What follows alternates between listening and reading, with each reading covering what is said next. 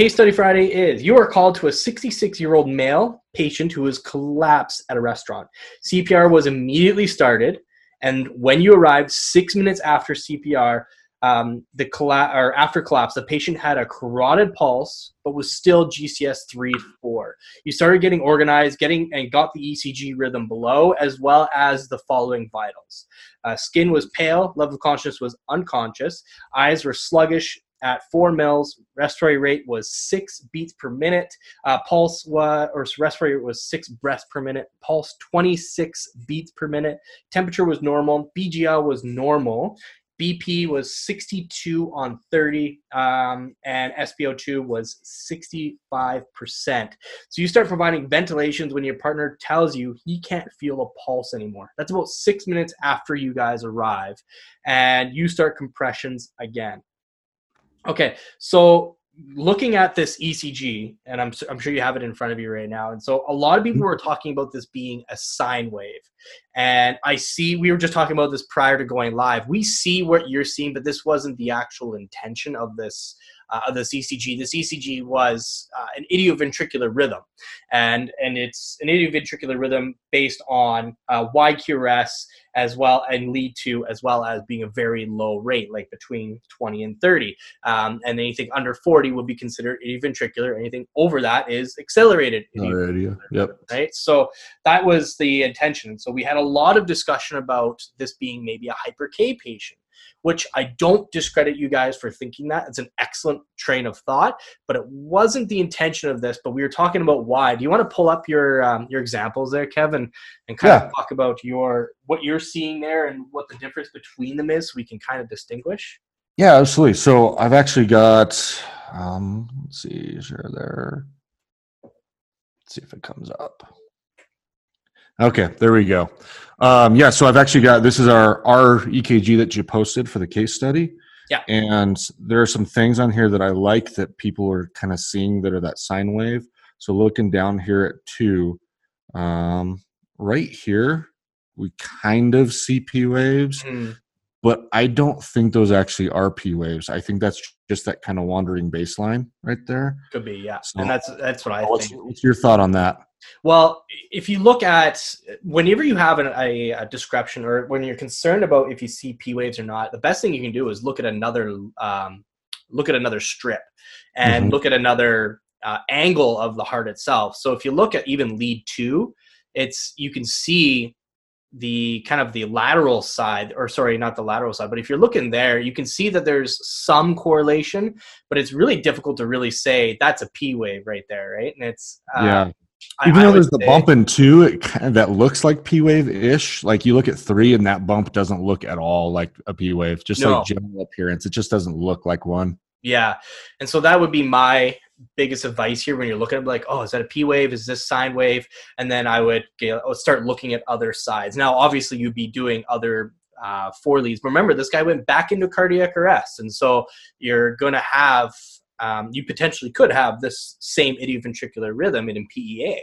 But the reality is that when we got this before he went back into cardiac arrest, I would say that does it look like it potentially could be sine wave and hyper K? Yes. Is it complete 100% guaranteed? I have to say no. I don't think that is a for sure bet on this ECG. No, I wouldn't say this is a classic. And actually, I've got a couple more here. Let me swipe over for hyper K. All right, so here's that kind of classic sine wave sign that we always talk about and look at. This is what's in the books, and we all know that in the books isn't always what we see in the street. Sure. But just so that everybody knows what we're talking about when we're talking about the sine wave, we'll bump over to just some basic hyperkalemia EKGs without even getting truly into the sine wave on this. The biggest thing, if we look over at lead 2 on the left that we were kind of talking about earlier, is this upward slur that's really early. It's always going to be really early on a hyperkalemia. Yes, we've got the peaked T's that we kind of see all over the place, but the upward slur on that T wave is usually pretty early, whereas on a ventricular rhythm, it'll usually be a lot later. Can you go back to the original ECG so we can see the difference? Yep, absolutely.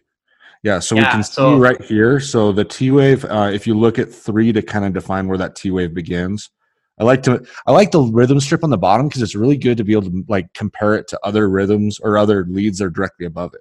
So you mhm. look kind of here and here.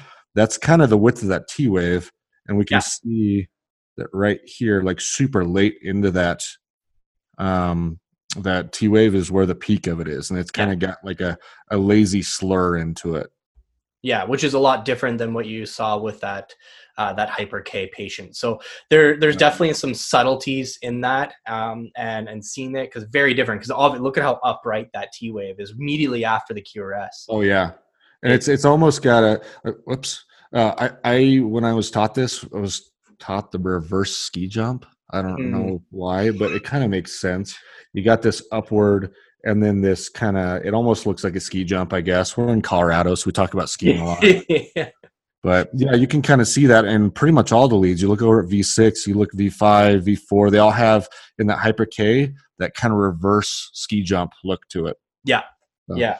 and then the other thing we were talking about earlier was looking for P waves. I really like that people were looking for P waves in the original EKG, Mhm. and usually, for some reason, my pen is just really angry. There we go. Usually, like we were saying earlier, you'll see P waves when you've got this kind of sine wavy appearance and this hyper K appearance. And a Eventually, super it'll degrade wide to the point where PRI we too. won't see it. What's that? It looks like a wide PRI too, or at least pretty Yeah, darn close. Yeah, which makes sense given the hyper K. You would see a longer time it takes to get from the SA node to the AV node. So I think that's definitely something to take in consideration as well. The P waves in the original ECG are actually, if you were to say that they're P waves, they're actually quite close to the QRS, which would be yeah. very unusual for a hyper K patient. Absolutely. I know that this is a paced rhythm and this might throw some people off, but this, regardless, it's a ventricular rhythm, regardless of where it's being initiated. Mm-hmm. So if we're looking for a sine wave in a paced rhythm, it's going to be the same as if it's a ventricular escape rhythm or an idioventricular rhythm. It's going to look almost identical. And like looking at this is very different in appearance, and it's got that true, genuine like sine wave appearance, whereas Yeah, I don't think that ours does. yeah, it's very abrupt. Like if you go back, like that's very kind of like looped as opposed to ours, which looks Yeah. more ventricular to me. Yep. I agree. Yeah. And Either then way, just I'm not discrediting saying that a sine wave can't look like that, but that wasn't the intention of the ECG of the case. But that's right. why we do these, right? Is that so that way you can learn these little subtleties and kind of use them within your diagnosis and going forward. Because obviously, if this is a hyper K patient, then we have things we can do to treat it. But that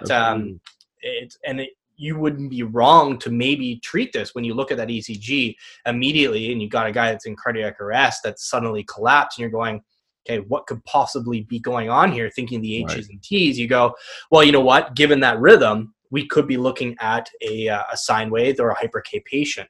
But that's not the only thing that does idioventricular rhythms. Even reperfusion rhythms can create an idioventricular rhythm, right? And Right. so coming just out of cardiac arrest, it's not unusual to see an idioventricular rhythm right immediately after cardiac arrest when you start reperfusing that heart. So, And if let's say you do see this rhythm in post cardiac arrest, go talk to somebody, ask them, hey, do they have a history of acute kidney failure? yeah, Look at their arms and look and see if they have AV shunts. yeah.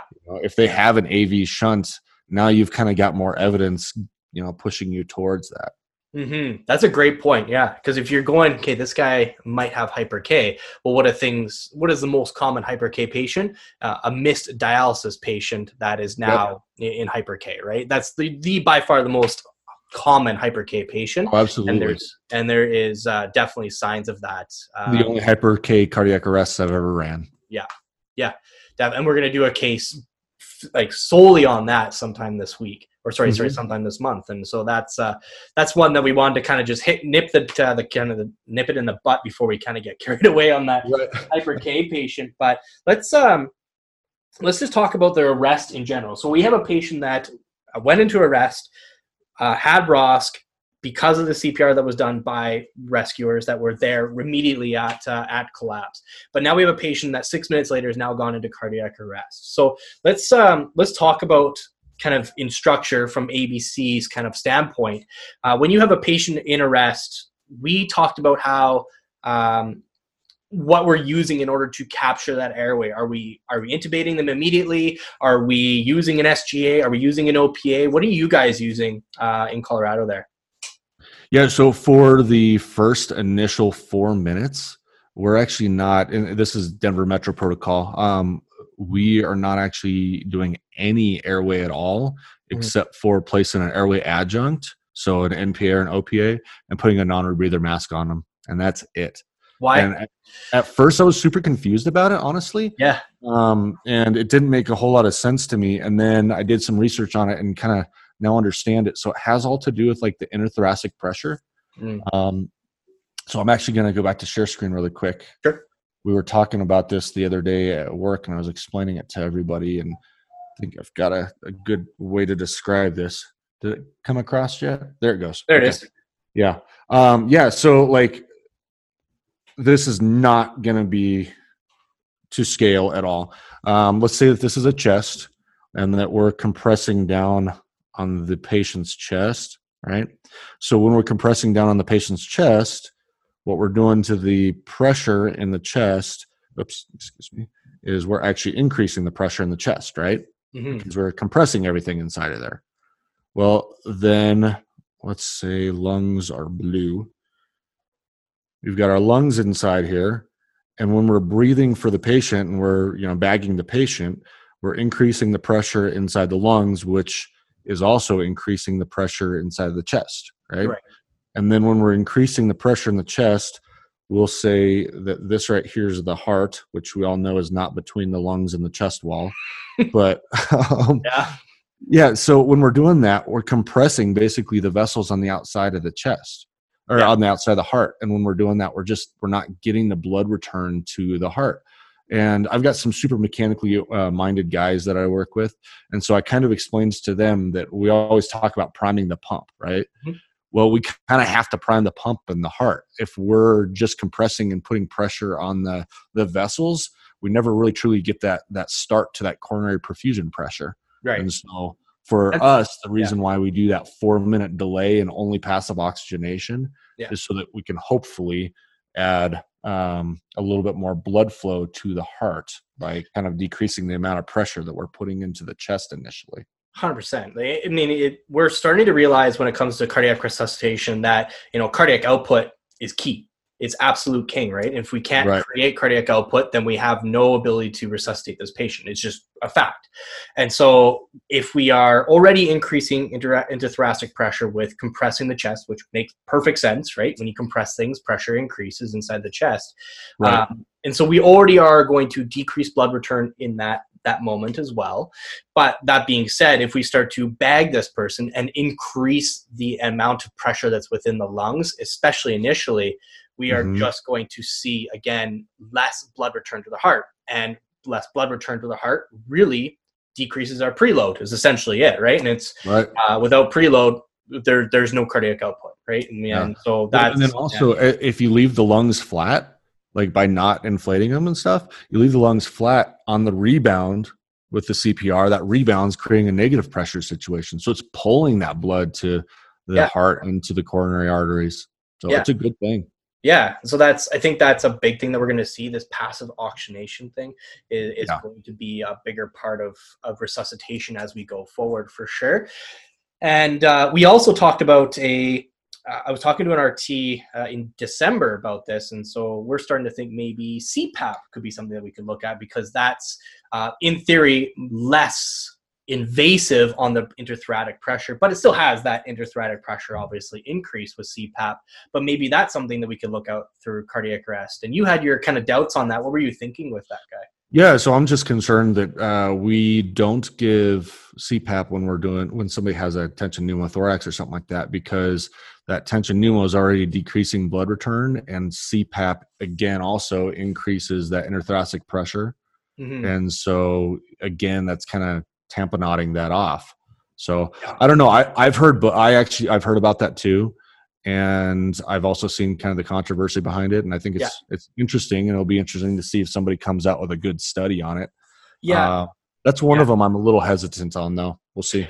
I think the biggest concern, like you said, is the increase in intrathecal pressure, especially when we're looking at what you just drove here. The whole point of not immediately intubating or putting an SGA in is Mm-hmm. that we don't want to increase intrathecal pressure, which decreases blood return to the heart.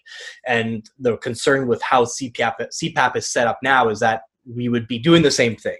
And so I wonder if maybe there's a valve of some kind that decreases the amount of pressure that we put into the lungs at the time, or something along those lines where we don't. I don't know. If Yeah, maybe a BiPAP-ish thing, I it don't would know. make more I sense don't know. probably, right? Because with CPAP, you're constantly increasing intrathecal pressure. With BiPAP, you're not. You're allowing for it to escape, and it's not constant. So maybe something like that that's easy to put on.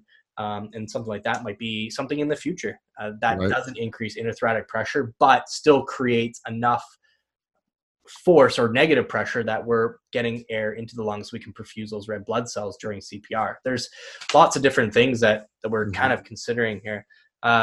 There was a big controversy that was actually just talked about in a critical care group that we were talking about was intubating or the use of SGAs immediately in cardiac arrest. Oh yeah. And using Kings particularly. And so I have my doubts with King tubes, and there has been studies out there that have shown that it is possible if you overinflate the King, you can actually severely decrease blood return to the head because of that overinflated bulb. You actually can compress major vessels that are leading to the brain. Right. So that we don't have great cardiac circulation if we have some user error with it. Mm-hmm. And so, what are your thoughts on that? Have you read those and kind of discussed that with people Yeah. there? So I actually really I want to say this. I think that King Airways served a purpose at the time before an iGel. I think the King Airway was a great airway for a lot of very BLS departments and maybe some rural communities and stuff like that. That being able to take something and shove it in somebody's mouth and get a supraglottic airway was a great thing. I think that it was a good natural progression from the combi tube. Yeah. But I think with the advent of the iGel and how easy an iGel is and how you can literally just slide it in and there's nothing to it. There's no balloon to inflate. All you need is, 30 seconds to a minute for it to warm up and it'll work well. And I just don't think there's with the risks and concerns of overinflation and decreasing cerebral perfusion pressure, I think that it's a no-brainer to switch over to iGels from Kings. Yeah, and if you think about it, I mean, cardiac arrest being a high-stress situation, and which when you have a high-stress situation like that, it increases user error. It just happens. Right? Oh, yeah. It's the reality of it, right? And the problem with user error with a King is pretty high. And so I think, an iGel makes more sense in that situation simply because the user error isn't nearly as detrimental. And so I think the switching to that makes a lot of sense. When do you guys consider putting a supraglottic or maybe even intubating this patient? Is it after a certain amount of time that you guys are considering putting it in? No, so it's actually really interesting, and I'm actually kind of happy to see this change. We recently went for a non-respiratory etiology, so it has to be an adult because obviously most kids are a respiratory etiology for their cardiac arrest, but they have to be an adult, and it has to not be a respiratory etiology, and we go straight to a supraglottic airway. Yeah. So we don't even touch an ET tube. I keep saying end tidal tube, an endotracheal tube. We don't even touch an endotracheal tube when we place an airway for a cardiac arrest. And initially, I was a little back and forth, like, they're taking away our ET tubes, But then the concept we kind of sat on a little bit, and we're like, God, it doesn't take any effort to put it in. You don't have to stop CPR to put it in. I can have a BLS person put it in. I can have an EMT, my partner, put it in, instead of me getting focused on the airway, I can still keep that 50,000-foot view of the patient. Like, just makes a ton of sense. And so we're going straight to an eye gel after 4 minutes of nothing. Okay, gotcha. Yeah, and that's kind of what I was going to ask you next. And I think it makes a lot of sense, because really when it comes down to it, the evidence is there showing that it makes more sense to put the SGA in now. We're starting to see that in non-respiratory. Obviously, we want to capture a strong airway in a respiratory. In this situation in particular, given the kind of the presentation we have with this patient, would you consider this would be a non-respiratory, I'm assuming? Oh, yeah. This would be an eye gel patient to me. Okay. And I mean, I do understand, like, if somebody's got like an absolutely terrible, airway just full of all kinds of, emesis and stuff like that, it might make more sense to do an ET tube. I'm not saying, an ET tube needs to go away by any means at all. And I do believe that, that a patient, before we call them, we have to do everything that we need to do for the patient possible. So, placing an ET tube later on, as long as, we're, maybe not, we're not sacrificing care or anything like that.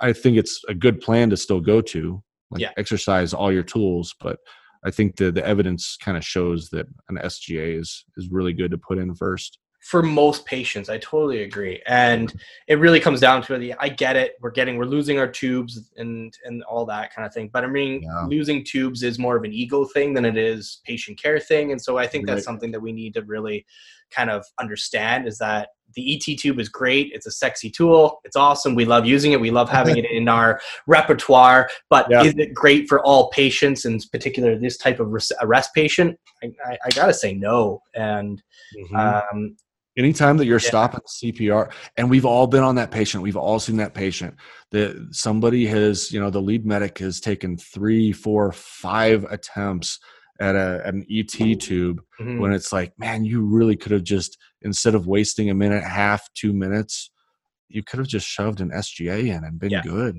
Yeah, totally. Yeah. And we could probably start to see that evidence pretty quick here, right? Because we're going to talk about SpO2 and using that to determine perfusion as well as end tidal. And we can start seeing these studies between ET tube use and SGA use, and the time it takes to do it, because that's really the key here. If cardiac perfusion is key, and we're stopping for 30 seconds to a minute, minimum 30 seconds to a minute to intubate. That's a lot of time for that brain to be perfused or to be non-perfused, right? So definitely something to look at. Cool. So that being said, let's go into, I don't see any questions based on that. And BVM with high flow O2. Good. They're talking about training with an end tidal tube, or with a, you got me doing it, with an ET tube. And so Jennifer's saying, we intubate all with video also during CPR. That's a good question. Do you guys use video intubation or? Yeah, we've got a Vitascope, and I think it's an unsung hero. Everybody talks about the Kings and the C-Max and stuff like that. I think the Vitascope is one of those like kind of lesser known ones that has some really good things to it. It actually connects to our laptops. Cool. We use our laptop as the video. Crazy. So instead of having a small little tiny 4-inch screen or something like that, I get a full size 19-inch screen of the patient. That's pretty cool. It plugs in and it comes up automatically within about 5 seconds or less. It automatically allows us to record and take pictures, and so it gets attached to the report. I can also do playback when I get to the hospital to show, the RT or the doc. Brilliant. It's super cool. And the thing I like about it, and others don't like about it, is you can't use it like a King or anything like that. It's a channeled one, so it's got a super sharp angle to it, which is awesome for anterior airways. But because it's got such a sharp angle to it, you'll never actually get direct visualization of the airway.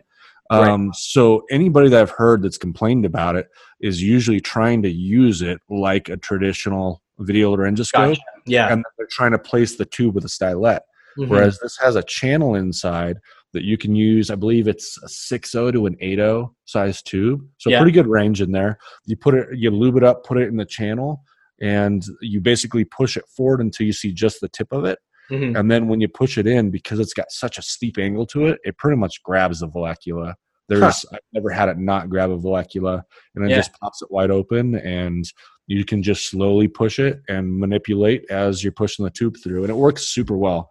I think my only complaint is just in a super, vomit-filled airway, but that's the complaint for every video laryngoscope.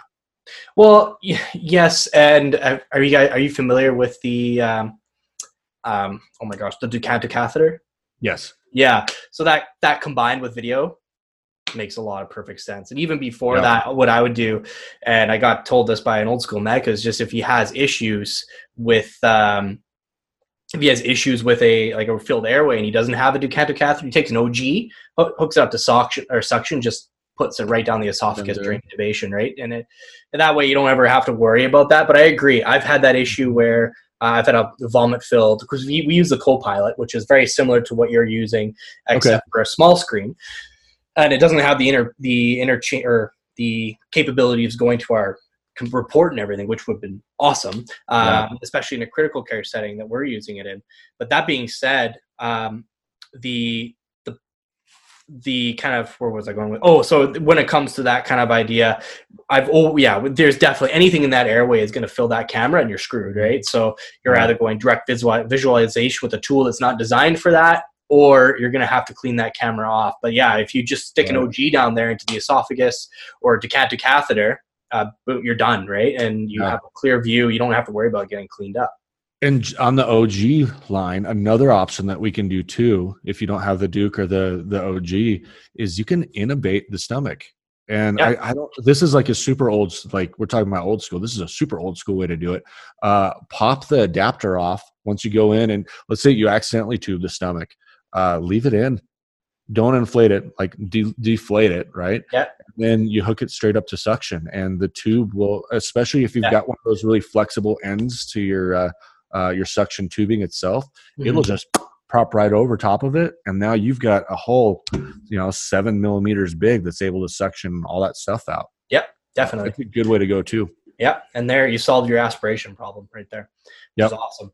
And so there was one, May is asking, what device is the one that allows recording, the one that you were talking about that you guys use? Oh yeah, it's a Vitascope. Vitascope. Okay. Vitascope. Make sure that we get that to her so that way she can check it. She's with, and I'm not sponsored by them or anything. Like this is just something that we use that I like. Yeah. Same with us. We use the Copilot at work, but it's not something that we endorse or anything like that. But so they could definitely check it out. I'm looking up how to spell it. So let's see, video laryngoscope, Vitascope. She already got it. She's already checking out. Found it? Yeah. Okay, good. She's on it. Perfect. So that's airway. I think that's a really good discussion. I think everyone's kind of talking about intubating and stuff like that. I think really when it comes down to it, the biggest problem between the reason we're going SGA as opposed to intubation with these is because we have to stop to intubate. And I think the reason is because not everyone's using video. And I think we might, after we get more proficient with video laryngoscopes, and limiting the stopping time during intubation, during CPR, maybe we'll start seeing that shift back to intubation, because really and truly, SGAs are great for us because they're fast, they're easy, you don't have to stop. If video laryngoscopes get to the point where we're not stopping at all, we're literally viewing, don't have to stop CPR, boom, and you're done, then we might see that shift back there again. Just because we're going to SGAs now, it's because it's better for the patient at this point, given the evidence. But video might shift us back there again once we start getting proficient with it. Once we start seeing that mainstream, then we might see video go back that way. Which, and truth be told, when you get to the hospital, I can tell you right now, the first thing that a resident or a physician's going to do is probably going to talk about pulling that SGA and putting an ET tube in. But that's their thing. That's not us. And we're still looking at what's best for the patient. And what's best for the patient right now is an SGA until we get more proficient with intubation and speed, which is absolutely. Hey, also on that note, a couple other things. Do you guys use PEEP valves? And if you do you use them in cardiac arrest? That's a good question. We do not. But we're hooking up to a vent immediately, so I might not be the best person to ask. Maybe there's someone that's watching right now that might be able to answer that better. Because we go straight to we hook up our vent almost immediately after we intubate. Okay. So I think the argument against PEEP would be, again, the same argument we were talking about earlier, that's increased, interthoracic pressure. Yeah. So I don't know. I was just curious on that. And then also, what about ITDs? Have you heard about or seen ITDs before? No. Or rescue pods? No. No. So talk to us. All it does is basically, it doesn't allow, like while you're doing compressions on the patient, it doesn't allow air to go into the lungs, right? Once you've got your advanced airway in place, it doesn't allow that kind of air exchange in. It only allows the air exchange to happen while you're doing the breath itself. Okay. And so like while you're breathing, it obviously allows the air in and it allows the exchange. And then when you're not breathing for the patient, basically what it does is it allows the chest to kind of create that negative pressure that we were just talking about beforehand. Yeah. And that negative pressure again increases coronary perfusion. So right, kind of another interesting device that's kind of newer to the market that I think may end up taking the world by storm eventually. I totally agree.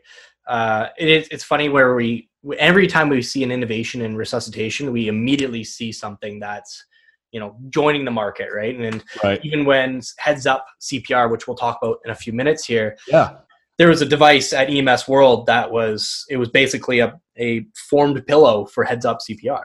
Was it that Eligard or whatever? Maybe. I can't remember the name of it, unfortunately, but I remember seeing it like, well, that one didn't take very long. So that was kind of like those moments, like people are paying attention to evidence. When they pay attention to evidence, it's amazing how quickly something pops up and says, we've got the product for that too. So it's pretty cool. What about, there's a lot of people that have actually used rescue pods and they're saying, or the rescue pods, and they're saying they love them. Oh, good. Yeah. Awesome. What about the thing that I'm going to be trying to get my department to go look at a bit closer? Yeah, totally. Let's talk about the circulation side of things. And so we've talked about the airway, we talked about passive oxygenation, and using kind of either nasal cannula or, in your case, a non-rebreather over the face during those first 4 minutes. And so let's get into the actual circulation side of things with this resuscitation. Are you guys doing mechanical CPR? Are you guys doing, pit crew CPR? What are you guys doing as far as your resuscitation techniques down south? Yeah. So me personally, every day that I get on shift, we actually have a little chart and I assign roles before we even, go on our very first call. The pit crew thing it makes sense. You're pre-planning everything that you're going to do before you go and do it. It just makes sense. And then what was the other question you asked? I was asking, are you guys using mechanical? Yeah. So we did go to the Lucas device, and our next door neighbors have the was it Zoll Auto Pulse? The Pulse, yeah. They're both really cool, and I know that there's been a lot of controversy about they don't increase any cardiac arrest outcomes and stuff like that.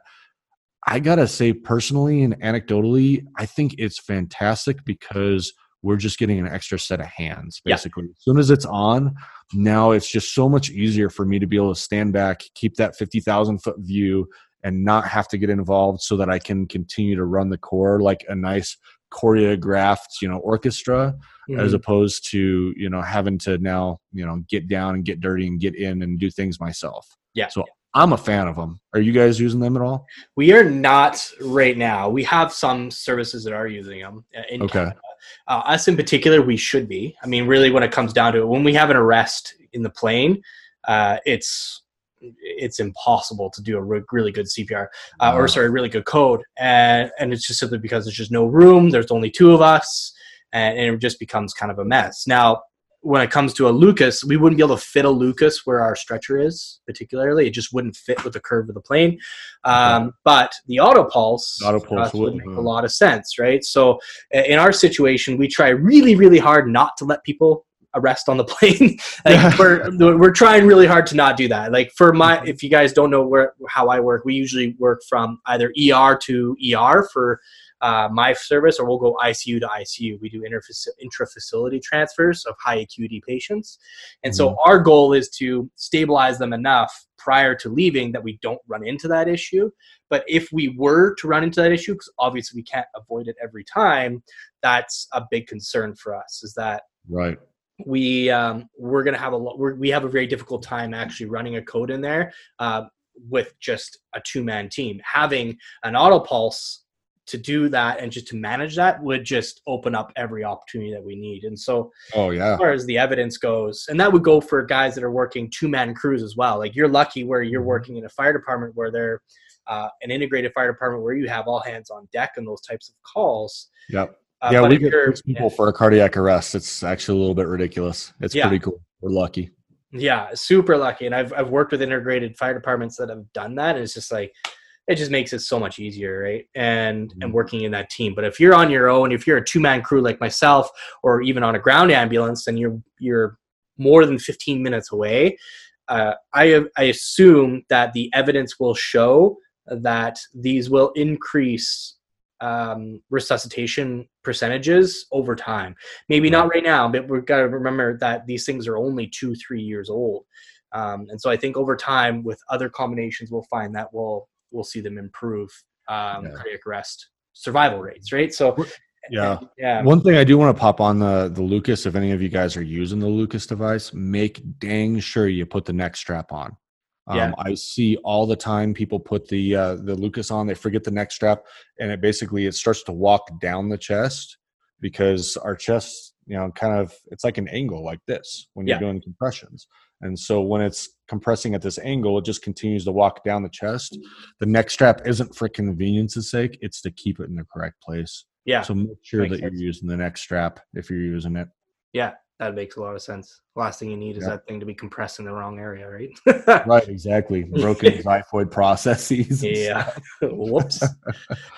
Okay. So that's kind of what as far as mechanical CPR, I think that the Lucas and the auto pulse are going to be mainstream eventually. It just makes too much sense to not. But let's say that you didn't have that.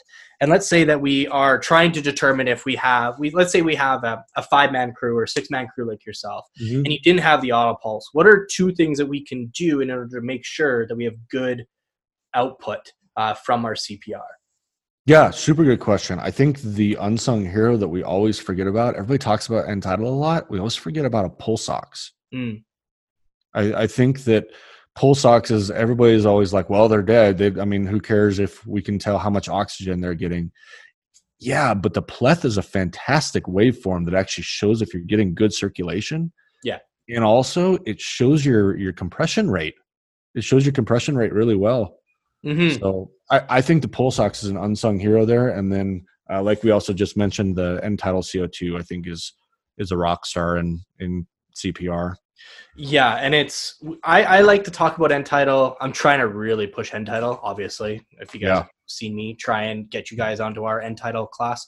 But I've talked about it in mostly a respiratory standpoint, but as far as a perfusion standpoint, it's awesome. And it tells us a lot about how cardiac perfusion is going. And in particular, when it comes to N-Tidal, it actually is a very good indicator of increases chance of ROS, because we have an N-Tidal above 20, or actually the evidence was saying above 16, we actually have a much, much better chance of resuscitation and ROSC than we do with anything below 16. And it also tells us how good our CPR is, because if let's say we're using Pitman CPR and we have a guy that's on there and he's doing compressions, he's just going hard on that chest. And let's say the N-Tidal is 22, 18, something along those lines when he starts. And then, you realize he's been going on the chest for quite some time and you're like, oh, he must be getting tired. And you look at your N-Tidal and it's 12.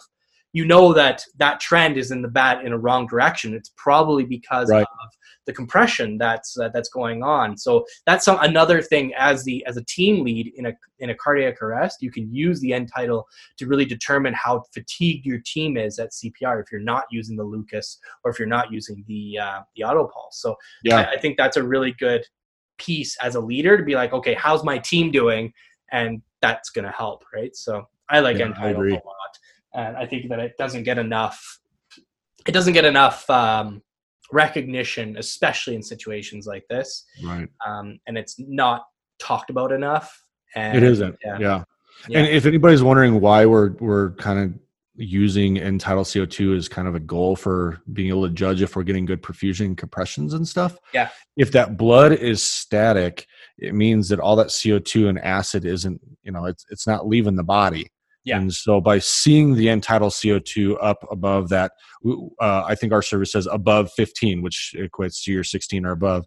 If it's not that above 15, then we're not moving that blood enough and getting good enough perfusion to be able to get some of that stuff out. And so it's just a good indicator of whether or not we're actually getting good compressions. yeah, Deep enough compressions and rapid enough compressions. yeah. And it's also been used for termination of CPR as well.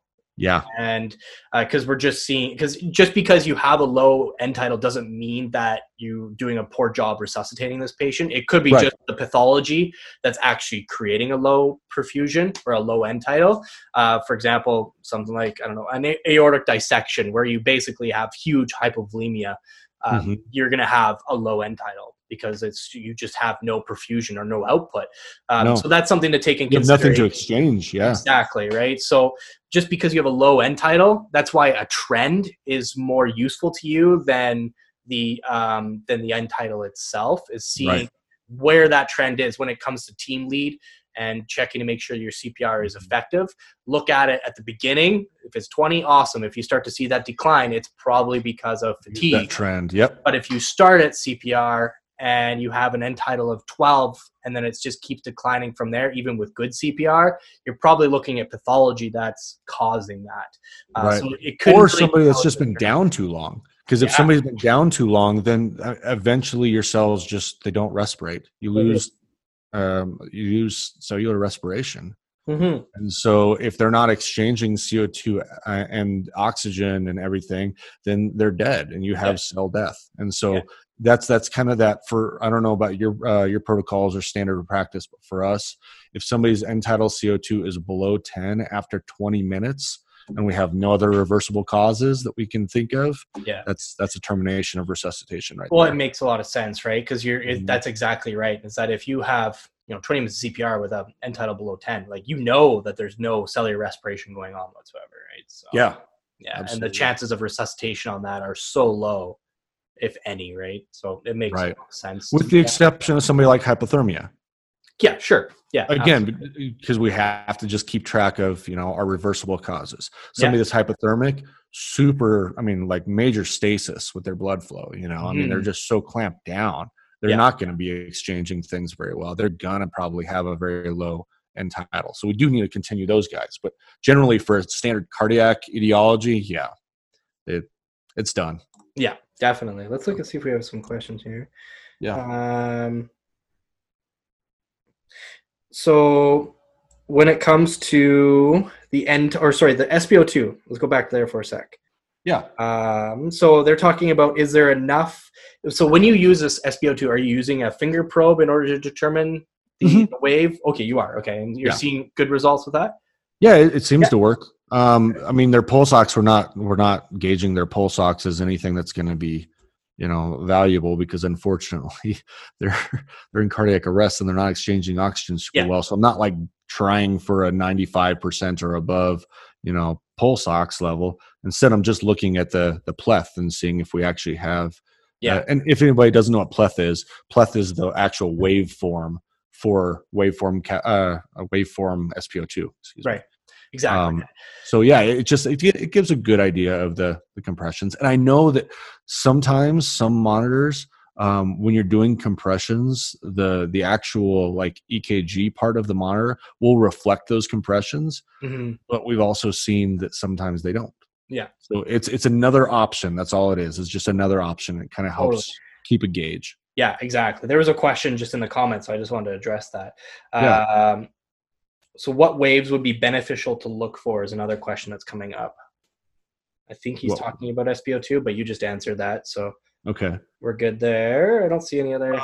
Daniel, if you're looking at them, you're not going to see the dicrotic notch that you normally would. because you don't have the difference in the atria and the ventricles pumping. So you see a dicrotic notch, meaning kind of it comes up and then you'll see a bump. So you'll just look for that kind of standard sine wave shape of an SpO2. Yeah. I hope that's answering what you're looking for. Yeah, I think that's what he's looking for. So good.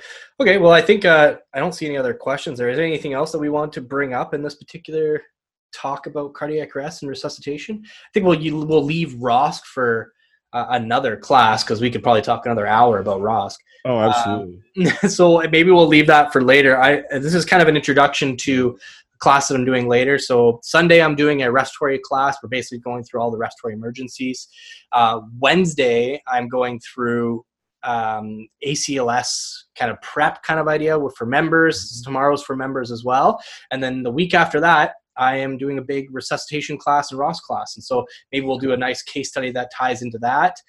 Kevin's going to get set up for a case that's going to be on hyper K. Sorry, I'm giving away the answer to it, but hyper K arrest and stuff. But I think that'll be a dialysis cardiac arrest. Yeah, that'll be a really good one, because it kind of ties in with the whole theme going on this month, which is resuscitation and ROSC. And so that's going to be pretty awesome. So hopefully you guys found this really interesting. As far as the mug goes, I'm just going to pick someone from the comments that was really involved. I'm going to go with Joshua Mork. You were helping people in the comments. So you win a Master Medics coffee mug for our first ever morning show. That's what we should call it. And so Joshua, shoot us a message and I will get the details of how you can get your mug and get it shipped to you.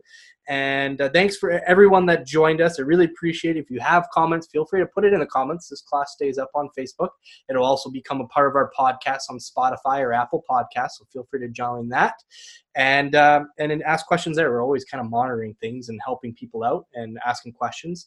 And resuscitation is a big part of what we do. And so I'm definitely interested in improving you guys in this thing. So let's really push for better outcomes for resuscitation and make this month a really cool month that you learn a lot of stuff about keeping people alive and bringing them back. So that's that for today. So hopefully you guys enjoyed that. Thanks again for coming. Thanks, Kevin, for joining us this morning. Hopefully it wasn't too early for you. No. So all right. Well, thank you guys. Appreciate it. Yeah. Awesome, guys. Well, thanks again. And we'll see you later this week.